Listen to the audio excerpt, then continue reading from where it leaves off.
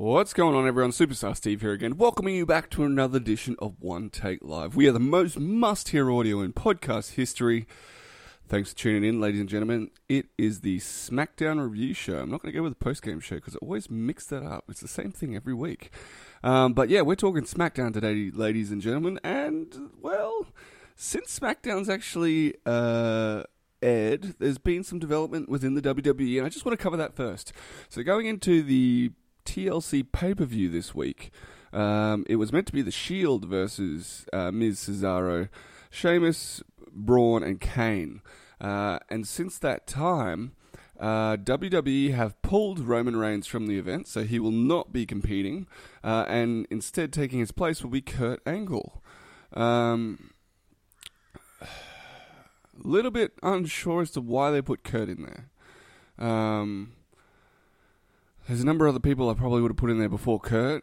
I think they were building to Kurt at WrestleMania, but having to put him in here, maybe they changed direction at WrestleMania because the Jason Jordan thing wasn't working too well. I was anticipating the Authority coming back and challenging Kurt, but that's apparently not happening. So it will be Kurt Angle in the pay-per-view at TLC come Sunday, and also Bray Wyatt has been pulled from the card. There's talk that he's also got an illness, which Roman Reigns apparently had, and some other superstars have had.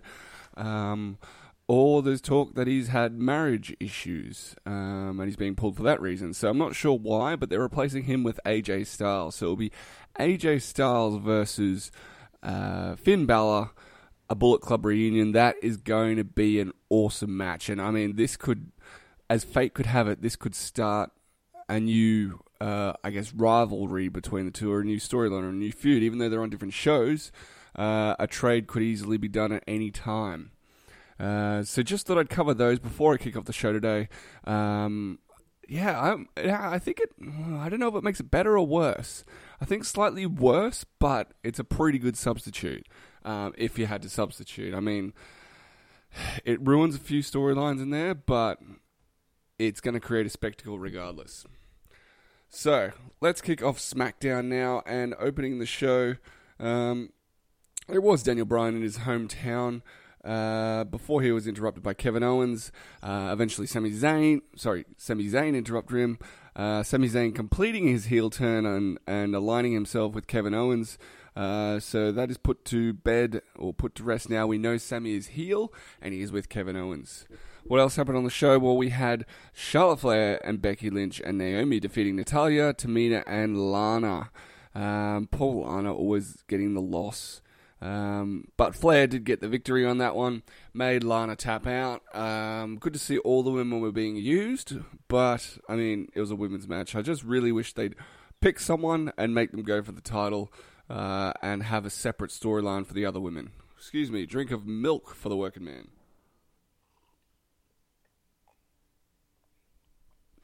Also on the card, we had Sin Cara versus Baron Corbin, not for the US title. The US Open Challenge is officially closed, as Baron has said. But nonetheless, it was Sin Cara getting a counter victory over Corbin. So these two obviously have another couple of weeks to work together now that Sin Cara has credence for a rematch and for a possible title shot. But yeah, good to see they're doing something with him. Corbin has really impressed over the last couple of months. He's just stepped up his game quite significantly to become one of the main players over on SmackDown. I used to feel like he was a small fish swimming in a big tank. Now I think he's one of the larger fish swimming around in that tank, and he's got some weight to use. So good to see that they're doing something with both those guys, and they'll have another match in the not-too-distant future. We had the Usos doing a backstage promo interview with, might have been Renee Young, I think it was, and they were interrupted by Shelton Benjamin and Chad Gable, and then made to look like fools by missing a handshake. Renee Young needed to fully understand who was going to talk when they were going to talk, because she was just chasing everyone around with the microphone, and that sort of put me off because you couldn't hear what they were saying some of the time, because the microphone was nowhere near them. So if they're going to do that, at least have another microphone overhead, so that everyone else can still pick up what they're going to be saying, rather than having one microphone with the presenter who has to, guess who's going to speak next. We had a Bludgeon Brothers, Luke Harper and Eric Rowan vignette. They are coming back. They've been rebranded, I guess. I'm not really looking forward to their new gimmick, but obviously they are 2B, which ties into the Pulp Fashion Files. Another great segment by Breezango and the Ascension this week. I think the WWE Universe loves it. I love it. I think it's entertaining every week. They just got to keep doing what they're doing. They're trying to solve the case of 2B tying into Bludgeon Brothers, 2Bs. I picked that Gallo, Rowan and Harper were the ones attacking them, and it appears as though they're slowly drawing to that conclusion. But yeah, keep going with the Fashion Files. The WWE audience loves it every time it's on. We had Michael Cole filling in this week on commentary for Tom Phillips. He is apparently on assignment. I don't know if he's come down with the same virus as a lot of other wrestlers, or if he is actually on assignment, or if there's some sort of storyline there at play, or perhaps he's just having holidays. So we'll see in the coming weeks. Next, we had Dolph Ziggler defeating Bobby Roode in a rematch from Hell in a Cell, and it went with Dolph Ziggler getting a quick roller and pulling Roode's tights to get the victory there.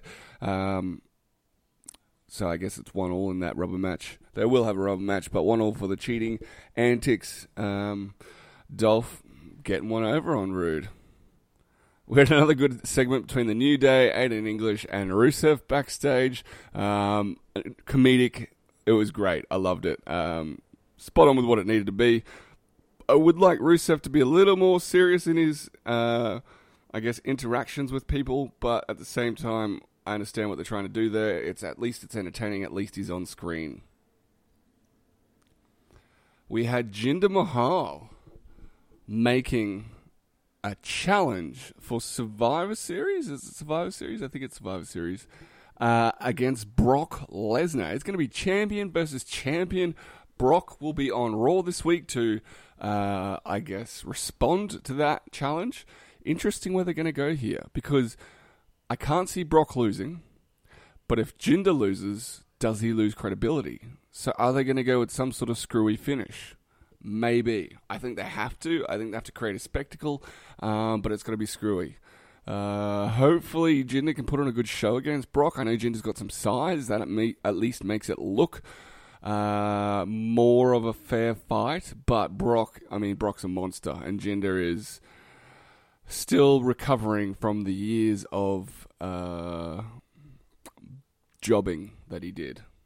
I mean, he's come a long way. He's looking good, but I think if they leave the title on him till Mania, build some more credibility, and then once he loses that title, keep him in that upper echelon. In a couple of years, I think he could be really, really, really top guy. But we'll have to wait and see, won't we?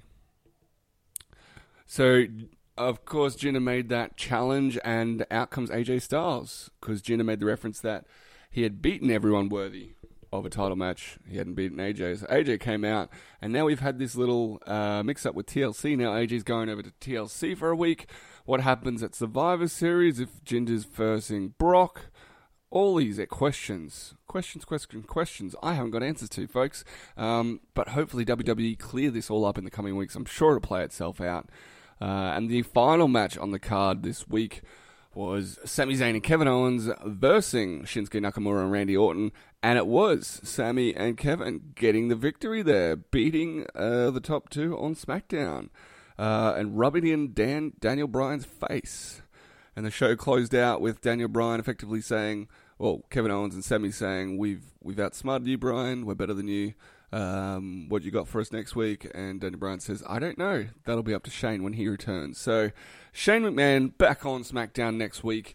I'm sure he's going to unleash hell on Kevin and Sami for what they've done to him. But yeah, that was the show this week. I did enjoy the show, to be honest. I'm going to give it a 7.5 out of 10. I think it was better than Raw. A lot more variety there. There's maybe a little bit too much comedic value. I would have liked probably a little bit more wrestling, but I think it was a good show. And it's got some talking points to it. So SmackDown for me is the number one show this week. SmackDown are trailing Raw, by the way. Raw probably doubled the amount of winning weeks than SmackDown has had.